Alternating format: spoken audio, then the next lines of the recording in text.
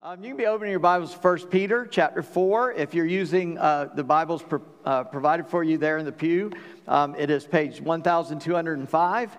If that will help you in any way, you are free to do that. But every week when I preach, I give my sermons a title. And a lot of times the title is for me, and then once I finish writing it, I change the title because that was just my first thought. But today, I'm calling this Identity and Preparation for War, because we're talking about, in 1 Peter, we want to be genuine Christians, and our identity is in Christ.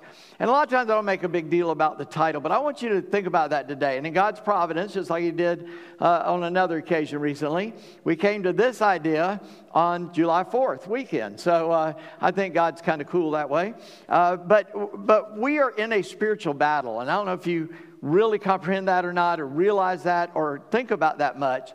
But Christianity is not something where we say a little prayer and start going to church on Sunday and then go home and then wait till next week and do it again. You know, like wash, rinse, repeat, you know. Sometimes we get into that. And in actuality, we are supposed to be Christian 24/7, 7 days a week, 365 days a year, 366 on leap year. You don't get that day off. We are supposed to be a Christian all the time. And to be a Christian is to be involved in a spiritual war. And we talked about that last week, where Jesus won that war. But today I want to help you prepare yourself for that war. Let me read this passage, and then I will go on in that explanation. It's just verses 1 through 6 here. And it says this: "Since therefore Christ suffered in the flesh, arm yourselves in the same way of thinking. For whoever has suffered in the flesh has ceased from sin, so as to live for the rest of the time in the flesh, no longer for human passions, but for the will of God. For the time that is past suffices for doing what the Gentiles want to do, living in sensuality, passions, drunkenness, orgies, drinking parties, and lawless idolatry. With respect to this, they are surprised when you do not join them in the same flood of debauchery, and they malign you. But they will give an account to Him who is ready to judge the living and the dead. For this is why the gospel was preached even to those who are dead, that though judged in the flesh the way people are, they might live in the Spirit the way God does." So let us pray together. Father God, in Jesus' name, Lord, we can't understand one bit of your word without the help of the Holy Spirit. And Lord, we're even going to look at that verse today, but you sent the Holy Spirit to help us understand your word. He was the mover of it being written, and Lord, He is also the interpreter to us as believers. So every page and every word speaks of you, Lord Jesus, and we are grateful for that. And in all of that, we glorify the Father. So Father, Son, and Holy Spirit, we thank you today, and we ask that you would open the eyes of our understanding to behold the wonderful things that you've put in your word. Lord, indeed, may we prepare ourselves to live 100% for you. In Jesus' name. Lord, we ask you to bind our enemy and all of his minions. Lord, give us spiritual freedom in this place today by the name and the authority of Jesus.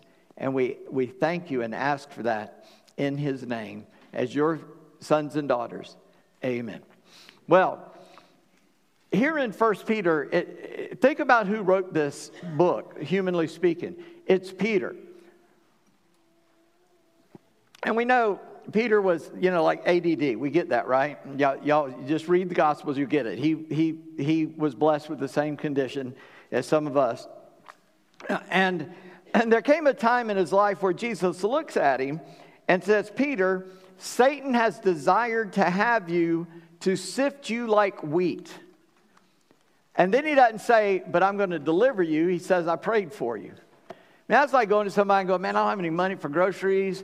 All my clothes are gone. I need help." And the guy goes, "I'll pray for you." No, man, how about give me some food? But you would think Jesus said, "I'm going to deliver you." But he says, "I'm going to pray for you." But then he does give him hope. He says, "So that when you are converted, you may help your brothers also." And so now he's helping us. This guy has fought some spiritual battles, and he's going to go to a cross himself and die. He's going to be hung upside down because he didn't want to be crucified like Christ was. And he said he wasn't worthy of that. And so he understands a little bit about what it means to fight in a fight, right? I was born to parents. They were a little bit older when I was born. They both lived through the Depression. My dad was a World War II Navy vet. He was a ship fitter in the South China Sea. When a ship got torpedoed or shot up or whatever, he was one of the guys who went to that ship and repaired it, and retired out of that and lived there, working in the Navy base in Charleston. Did all of that over 38 years time span. My mom, she quit high school a month or two early because she got a job in the commandant's office of the Charleston Naval Shipyard. So I just grew up loving the military. It's no secret that I love the military. I love people. I appreciate people that served and all of that. And today, our politicians argue over what is the best way to govern the people. I'm afraid that I don't have a lot of hope that the majority of them actually are thinking that way. I'm afraid a lot of them are just thinking about themselves. But we do have good guys in government. But I've noticed that all sides of any political argument, no matter whether it's a political party or a system of government, all that argue for those things seem to always forget one little detail. And it's this: the sin of man. You can come up with a perfect program, but when you let sinful men run it, it's going to go sideways, right? It's not going to work. And so the sin of man will always interrupt the best laid plans of mice and men. Always. And so the real war, though, is a spiritual war. The physical wars are real in reality. I don't believe we're imagining all this. But the ultimate reality of warfare is the spiritual war, that we are all supposed to be a soldier in that army. If you think Christianity is about coming to church on Sunday, you've already lost the war. This is a daily battle for us. This is something we have to do every day. And so today I want to help you hopefully to get kind of equipped. And I believe what I said about politics applies in the church. I believe all of us as Christians, again to various degrees, forget the fact that we have sin that has to be dealt with and that we struggle in this life. But we follow a commander-in-chief who has actually won the war for us. We don't just follow someone who was elected. We follow the guy who won the war. Right? Now, we don't see that yet fully because there's still stuff to do. Back in the old days, before modern communication, the war could be over for a year and people would still be fighting in remote areas, right? I mean, in my lifetime, they found a Japanese soldier on an island. He wouldn't leave his post because he was told to stay there till it was over. Nobody ever got around to telling him it was over. I mean, that's true. You can look it up. I can't remember the details. I just thought about that just now. But this kingdom will be seen when Jesus returns to make it a physical kingdom on this planet. It's already a reality, but we won't see it until he makes it an earthly kingdom, and we read that in Revelation. But until then, we are in a war. We are in a fight. We're in a battle. And I like to give you a take-home statement every week. I say, here's something to take home with you, and I kind of just say those things. Sorry, I taught Sunday school too, and so I'm really thirsty. But today I've got I think a really good one. And a friend of mine gave it to me. A guy who was a veteran of the Army for over 2 decades. And he asked me what I was going to be preaching on. And I said, I got to think of a good way to for people to take this home. And he gave me this pearl of wisdom. And it's this. This is a come as you are war. Are you ready? As you're getting troops ready, they'd say, we don't have this or we don't have that. And they'd say, this is a come as you are war. You see, some of you have never even loaded your gun, and the war is raging. Some of you haven't even taken the gun out of the package, and the war is raging. Some of you are equipping yourself for war, but you feel like you're missing something. You're in the war. It's come as you are. It is happening to you right now. So if you're smart, you'll get ready to fight that war. Amen? You get what I'm saying? I thought it was a great statement. I didn't know that was a kind of a cool statement, but it really is. This is a come as you are war. Are you ready to fight that war? Well, Peter outlines some things to help us, and I want to show us some things, expand on them. First of all, I've read the verses. Notice the very first verse, the very first word, since. Remember, I said we follow a commander-in-chief who's won the battle. We just covered that in chapter 3. Just as you're coming in chapter 4, chapter 3 talks about what Jesus did on the cross, how he defeated all these spiritual beings, how he even went to the ones that he locked up centuries and centuries and thousands of years before and said, I told you I was going to beat you. It's on the way now. And at the end, in Revelation, there's a statement at the end of Revelation, toward the end, when the last trumpet is being blown, this voice says, it is done. And I was teaching on that, and somebody said, is that similar to what Jesus said on the cross when he said, it is finished? I thought it was a good question. I didn't know at the time. I said, I don't know. Let me look it up. So I looked it up. It's two different words. The word on the cross means paid in full. When he said Jesus is dying, he says, it is finished. He said, it is paid in full. I've paid the price for the church to be born and to take the gospel to the whole world. But when we have done the job we're supposed to do, at the end of all things, there's going to call this call from heaven, it is done. It's going to be the end of time, as we like to say. But for our younger generation in here that are Marvel fans, the translation of that Greek word could be Avengers Assemble. Because that's what happens, man. When that call comes from heaven is when all the believers of all time come together and are going to ride behind Jesus in an army out of heaven onto earth and taking over. So that's a cool thing that's coming. And so that word since reminds us of all of that. So the first thing I want you to see is that we've got to identify the right mind that we ought to have here in verses 1 and 2. First of all, Christ did something for us, so we need to think like Christ. And notice what he says, since therefore Christ suffered in the flesh, arm yourselves with the same way of thinking. Now, did you notice that? He said Jesus suffered in the flesh. He's saying, arm yourself. What allowed Jesus to go to the cross?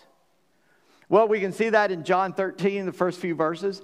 The Bible tells us that Jesus knew where he came from, knew where he was going, knew what the plan of God was, and he's headed there. He's going to do the difficult because he knows where he's going. He's got that mind. But I want to remind you of some other verses in the Bible that says a similar thing to us about getting our mind right. We ought to have the mind of Christ. The first thing I thought of was Philippians chapter 2, verses 5 through 8, that says, have this mind among yourselves, which is yours in Christ Jesus, who though he was in the form of God, did not count equality with God a thing to be grasped, but emptied himself by taking the form of a servant, being born in the likeness of men, and being found in human form, he humbled himself by becoming obedient to the point of death, even death on the cross. That's Philippians chapter 2, verses 5 through 8. Now, as I thought through this, I realized that the mind of Christ is a mind of humility. Now, that seems not right in my own head, even though I realize it. Why not? Because God is God. Somebody was sharing with me even this morning that is God an egomaniac? Guy preached a sermon on that. John Piper actually preached a sermon called Is God an Egomaniac? Well, no, because he's God. An egomaniac, somebody wants to be God. Right? God is God. He's got nothing to prove. And Jesus becomes a servant of mankind. What allowed him to do that? Knowing who he was. So here's the question. Who are you? You are a child of God because of Christ. When you come to Christ, you become a child of God. You know where I'm going when I die based on that? Heaven. So what do I got to prove? Nothing. Don't have to prove a thing. I can just relax and live in Christ, right? So if you want to kill me, no problem. I'm going to heaven. You want to leave me alive? Cool. I'm going to talk about Jesus. That's what Paul said, right? To die is great gain. To stay here is an advantage to you. I get to talk to you about Jesus. So live or die, God's going to be glorified because I'm going to talk about Jesus or I'm going to go see him. That's how we ought to be living. And so Philippians kind of puts us in that. It says, have the mind that was in Christ, that he was willing to empty himself of all self and self-right. He was right to hold on to deity, but he let go and became a man and died for us on a cross. The Beatitudes, which we preach through, gives us the mind of Christ. And that's where I really hit that, wow, this is an attitude of humility. I don't know if you remember the series. You can look it up on our webpage. But let me quickly remind you of the 8 of them. Poor in spirit. I've got nothing, I have nothing, I have no means to get anything. I have to depend on God for everything. I'm absolutely bankrupt. Well, was Jesus absolutely bankrupt? Okay, this may shock some of you, but yes. People say, well, of course he could do that. He was God. Yeah, but I just read in Philippians, he put all that aside. And the Bible lets us know he did everything he did by the power of the Holy Spirit in him. He had to depend on God like you have to depend on God. Now, the Spirit was given to him without measure. John, I think it's chapter 3, tells us that. He depended on God. It might be chapter 1, verse, got a 3 in it. But Jesus had to depend on God like you have to depend on God. So he came and depended on God that way so you could see it could be done. Right? You know, that's why the chicken crossed the road, to prove to the possum it could be done. Right?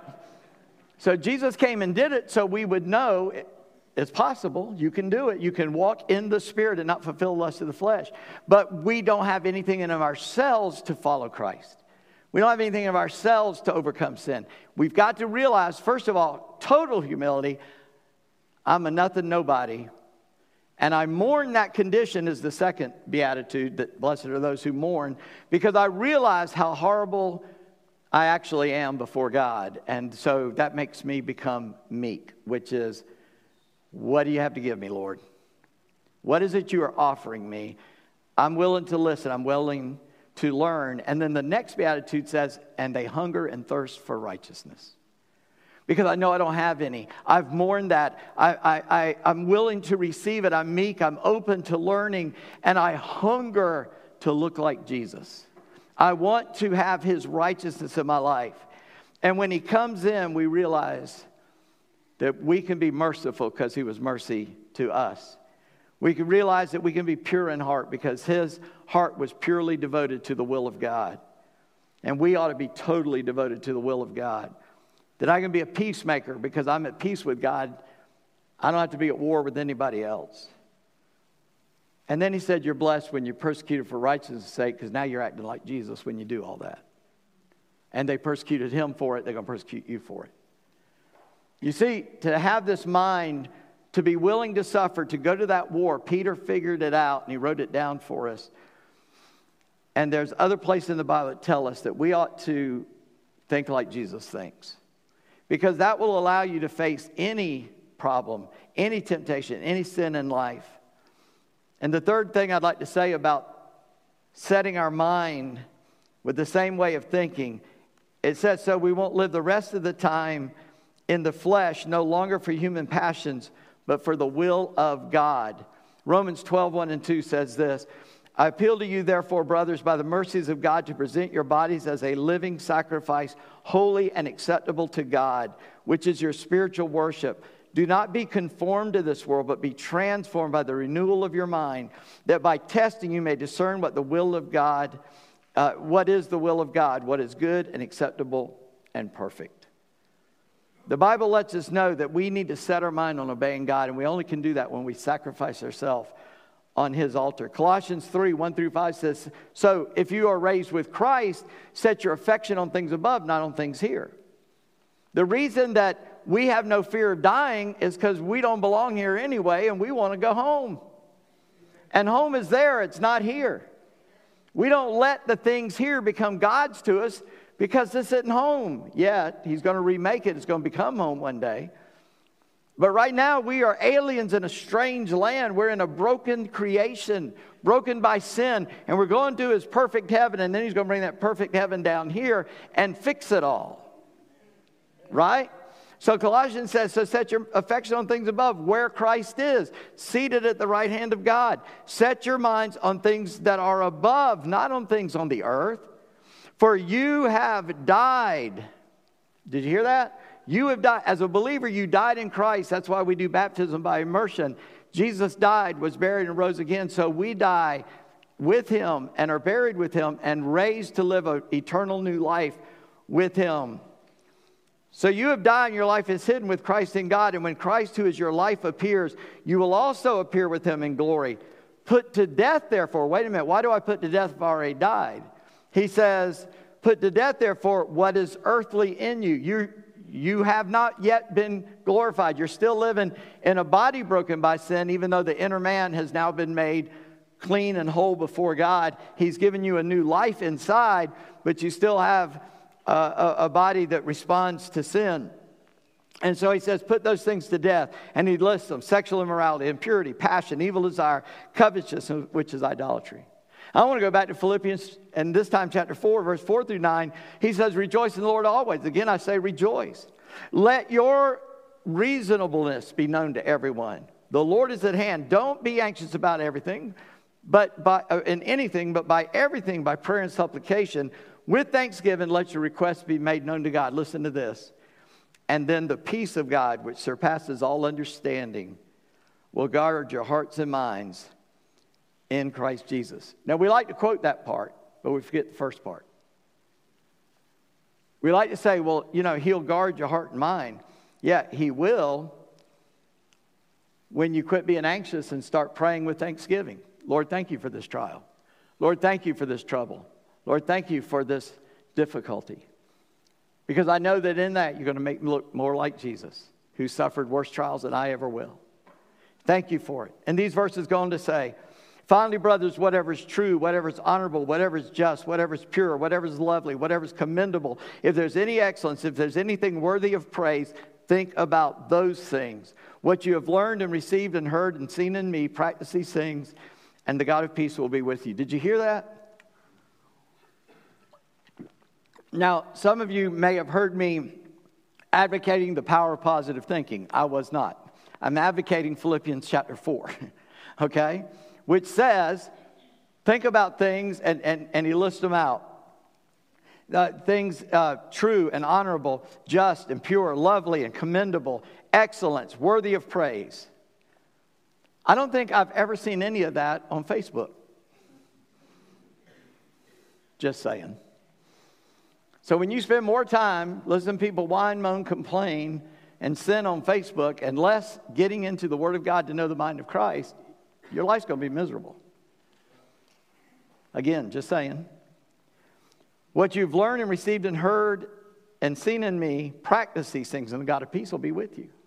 So to get that mind that he tells us to get, we've got to put aside, in verse 2 of our text, live the rest of your time. So as to the rest of the time you have to live in the flesh, don't live for your human passions, but for the will of God.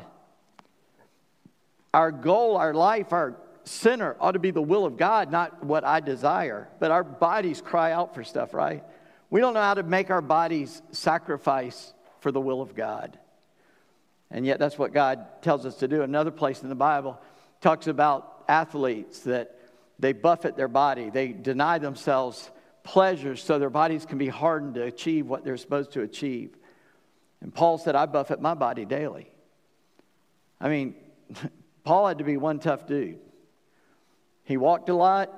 He got beat up a lot. As far as we can read, he never struck back. He just would get beat up. I mean, they stoned him to death. And then he jumped up and said, well, let's go back into the city. Let's see if they can stone me twice. I mean, really? Nobody survives a stoning, by the way. That's impossible. That was a miracle. They killed Paul, and he just got up and said, well, let's do it again. That was fun, Why? Because he wasn't living for this world. Vance Havner, I read one time in a devotion, he said, Paul lived for 2 days, this day and that day. He lived in the day he was in, tried to talk about Jesus, but he was with a mind to that day when he was going to be with Jesus. Well, that's the first point. Second point is not going to take so long. But it is the second thing we see is that we have to identify our wrong actions. And I've already kind of been talking about that. But they're listed out for us in verses 3 and 4. For the time that is past suffices for doing what the Gentiles want to do. In other words, you've sinned enough, now quit that. Stop. Don't do that anymore, right? He said, and then he lists them: living in sensuality, passions, drunkenness, orgies, drinking parties, and lawless idolatry. And you say, well, thank God. I've never been in a drinking party. I've never been in an orgy. I don't worship any idols. Well, man, I hesitate to say this one. But go to Galatians. It adds gluttony in there with all of that too. Well, what is gluttony? It's an indulgence in I like to eat it. I mean, I got a sweet tooth. I'm a junk food junkie. You know that commercial used to be for Lay's, nobody can eat just one? Well, I changed that. Nobody can eat just one bag. And I'm not talking about a little snack bag. I'm talking about like the family party bag, you know. Shoo, that's good stuff, man. He says, kill that mess. Don't indulge in the appetites of your flesh. But he goes on to verse 4. And with respect to this, they're surprised when you don't join them in the same flood of debauchery. Notice what he called it, a flood of debauchery. And they malign you. Oh, we know you. You think you're too good for us. You used to join in with us. Well, not anymore. I'm a new person. Well, you look the same. I know on the outside I do, but inside I'm brand new. And that holds no interest anymore because I serve a king that says to put all that down so that I can concentrate on him. You see, people decide to live in destructive, selfish patterns in their life. And it kills them. The Bible says that sin gives pleasure for a season, but at the end it bites like a poisonous snake. You see, people want you to join them in their destructive things. Why? Well, number one, that's the nature of our enemy. Jesus told us that's how it would work. But it makes them feel better when you're supposed to be a Christian, you do it. But I tell you this, Satan whispers in our temptations. Have you ever noticed that? He whispers in your ear, it's okay. Nobody's going to see you. Just one won't hurt. And then the moment you do it, he starts yelling, judgment, judgment, judgment. The Bible says there is now no condemnation to those who are in Christ. We go and we can have his forgiveness, but he wants us to live a life that is wholly dedicated to him alone. And if you're going to fight this war, first you got to get his mind. Secondly, you got to avoid the things that distract from your ability and preparedness to fight in that war. And the third thing is you got to identify, well, what's the right way to live? If I can't live like I used to live, how do I live? Well, thankfully, Peter tells us, verses 5 and 6. With respect to this, I'm sorry, that was verse 4 or 5. But they will give an account to him who's ready to judge the living and the dead. See, they don't realize that. They don't think about that. Just like politicians, Christians don't think about the sin of man will mess up any system. Those who don't know Christ never think about the judgment of God to come. And when you remind them of it, they get really mad at you. In fact, listen to these verses that are found in John 16, 8 through 11, the words of Jesus. And when he comes, talking about the Holy Spirit, he will convict the world concerning sin and righteousness and judgment. Concerning sin, because they don't believe in me. Concerning righteousness, because I go to the Father and you won't see me any longer. And concerning judgment, because the ruler of this world is judged. They are following the desires of the one who has already been judged. Do you understand that? The ruler of this world has already been judged. When God has judged him and he has no place of repentance. Satan can never be saved. You don't need to feel sorry for him. There's no such thing as an angelic demon or a demonic angel. You're either in or you're out. You're on or you're off. You're right or you're wrong. There's no gray matter here. There's no area that allows us to kind of sin and still be right with God. He says, give it up. Don't do that anymore because there's a judgment coming, and the people that are doing that never think about that judgment. But we do. We understand the Bible says that we will give an account to God for how we lived out our Christian life. Not to judge whether we're lost or saved, but we're going to bring our actions to him. And the stuff that is a mess, the wood, the hay, the stubble, all the junk we allowed in our life, he's going to burn it up. And what can withstand the fire of God is what will be rewarded over. The gold, the silver, and the precious stones, he calls them in Corinthians. And then when he gives us that reward, we take it off and give it back. Because we realized we weren't capable. It was him in us because we were poor in spirit.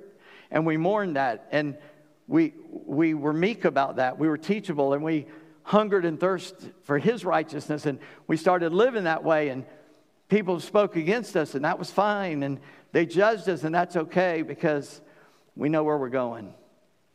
And we know that we don't deserve it. But he made us where we could go. He saved us when we were unsavable. Do you understand that? You had no hope. And Jesus came in and saved you anyway. Because he loves us. You see, the gospel brings us from death to life. And we no longer have to live in death. All those things are death. We don't have to live that way anymore. We live in life. Jesus said in John 10:10, I came to give life and give it abundantly. He came to overfill us with his life. Do you realize that a lost man is a man who is already dead and he is dying? He's already dead in his spirit and his body is dying. Now, I said dying dead men, but I didn't think that kind of didn't sound right when I said it out loud. But people that are lost are dying dead men. We are living men who will never die. Oh, the body's going to die. Yeah, I get that. I'm not crazy. I mean, this body's going to give out. It's given out already. I can feel it. I used to have a car, and there was nothing that was really wrong, but it just felt wrong. And so I sold it, and 3 months later, a guy said, transmission fell out. I said, yeah, I knew something was bad about that thing. But at the time, it was working fine. I just knew, it's missing a beat. Well, guess what? The older I get, the more I feel I'm missing a beat. I used to have an older friend, and when I started aging a little bit, and I'd say, man, this thing hurts. I don't know what's wrong. He goes, I don't have any good news for you. But boy, man, when this body gives up, woo! I like that song Mark Lowry wrote. I think Mark Lowry wrote it, but anyway, imagine waking up in glory and finding it's home. That's going to be awesome. So we don't have to live like citizens of this world. We live as citizens of a different kingdom. We live as citizens of a heavenly kingdom. And the things of this earth, the hymn writer said, grow strangely dim in the light and the glory of his face. Well, what can you do when you take all this home today? Well, first of all, is your mind set to be willing to suffer for the cause of Christ, for the name of Christ? Whatever that looks like. It can be a small thing in the eyes of some, it can be a big thing in the eyes of some. But in the eyes of God, are you ready and willing and have your mind set that I'm going to honor Christ? Because this has to be conscientious living. You don't come to this by accident. You come to this by feeding your will with faith, with the Word of God. A well-fed faith creates the will to follow God. And we feed our faith with His Word and with our fellowship, with prayer, with obedience to His commands. It feeds our faith. The more we know God, the more we trust Him. Why could Jesus live on faith? Because He knew God intimately, right? He rose up a great time before dawn to go pray to Him. He said, my meat is to do the will of Him who sent me. And my food, He didn't have to eat food. His food was to do the will of God. He did have to eat food, but when the disciples said, hey, we got some food, and He said, my food's to do the will of God. And they thought He was fussing at them for forgetting the food. He said, no. You need to live for the will of God, not for the bread of man. And Jesus was able to do all that for our sake so that we could do it. Are you willing and living for your self-comfort or for the will of God? Are you living just to make your life easier, or are you living for the will of God? Are you willing to give up everything to follow the will of God? And what would you say if you stood before God today, in the next moment? What would you say to Him in the next moment? And all of a sudden you realize, there He is, and I got to give an account. You ready for that? I don't know. Janice drove down to Georgia yesterday for her mom's birthday, which was yesterday. And she told me there was an 18-wheeler wrecked on I-95. But she said it was crushed flat. I said, how does that happen? She goes, it's a really bad wreck. That's how it happens. Between here and home, who knows?